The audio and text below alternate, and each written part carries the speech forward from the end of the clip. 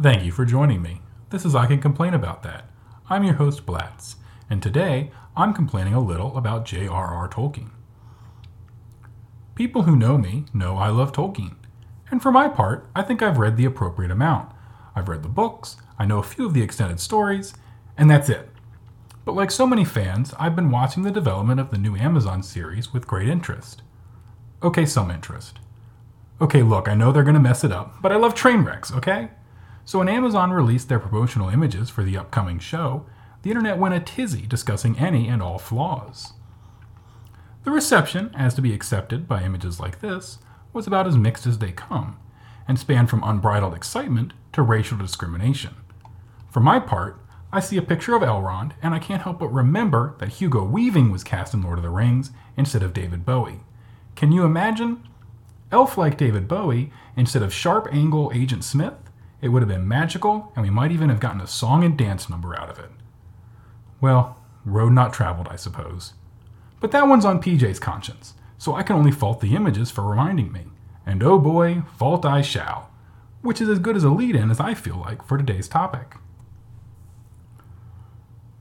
Media adaptations are not a new phenomena. While any popular story is primed for an adaptation, the film industry has been fishing these waters for decades. And why wouldn't they be? Packaged up IP, sometimes with an existing fan base, has to be a very appealing investment. And in fact, Amazon is betting on Rings of Power to the tune of $1 billion. So what's their priority? Telling the best story they can, or making back that money? Michael Eisner would tell us it's the latter. We have no obligation to make art. We have no obligation to make history. We have no obligation to make a statement. But to make money, it is often important to make history, art, a statement, or all three. To my knowledge, Michael Eisner has never worked for Amazon and doesn't work there now. But I assure you, that mindset didn't just stay at Disney. Because if you think Jeff Bezos is the kind of guy to make a statement or art over making money, we must have been watching the development of two different companies. So let's take a look at that disappointment we all feel when one of our favorite things gets snapped up by a media conglomerate. Complaining about stuff that bugs us is as natural as breathing. Personally, I think there's something very cathartic and human about sharing a specific displeasure. Would it be nice if the dwarf women had beards? Yeah, that would have been a nice touch and good attention to detail. But do you have any idea how many times I'd have had to explain to my mom that all dwarves have beards? And you can already hear the chuds yelling about a trans agenda. Weirdo chuds are already screaming about the gall of casting black actors in the year 2022. Personally, I wouldn't grant a heckler's veto, especially for something as important as rights and representation, and especially for something that's actually in the books. But that a company isn't going to do that, especially since they're going to want to sell this to some places that aren't great for trans rights, like Saudi Arabia, Poland, the United Kingdom.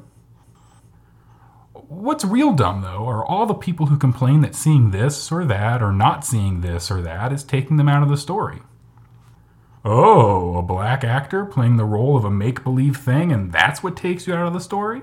Because the thing that made me realize this wasn't real was that photons were being shot out of a box into my eyeballs while the sounds of a full orchestra are being created from a speaker smaller than a water bottle. So if you can't effectively suspend your disbelief long enough to ignore casting and costume decisions, then maybe this is already too complex a narrative for you. The absolute least cynical I can be is that adaptations necessitate changes to story structure. Different forms of media have different pacing and develop ideas differently for an audience. In the movie Fight Club, the twist is developed differently, and the clues left for the viewer utilize visuals and audio tools that the book is incapable of using. Even when an adaptation is a passion project, different interpretations of art should be expected, and what's important to a director might not be what's important to you. One approach isn't necessarily better, but since pictures are 1,000 words, they can put a 300-page story on the screen in under 2 hours. So critical and creative decisions are made while retelling the story. As neatly as those answers appear, they don't tell the whole story, and to tell that, we have to be a little more cynical. Kurt Vonnegut theorized that there were only 8 types of story. Plotting happiness over time, every story falls into one of these basic structures. Common ones, like Man in a Hole, where the main character gets into trouble, back out again, and is better off than they were before, or Boy Meets Girl, which isn't necessarily about romance, but follows the tale of someone gaining, losing, and then regaining something important to their life and happiness. It may seem overly reductive, but it highlights the importance of window dressings, so to speak. We can even see this formulaic behavior in real time. Clive Cussler has written over 80 books, and of those, only 2 have been made into rather forgettable films. Meanwhile, the Marvel films have been famous for this.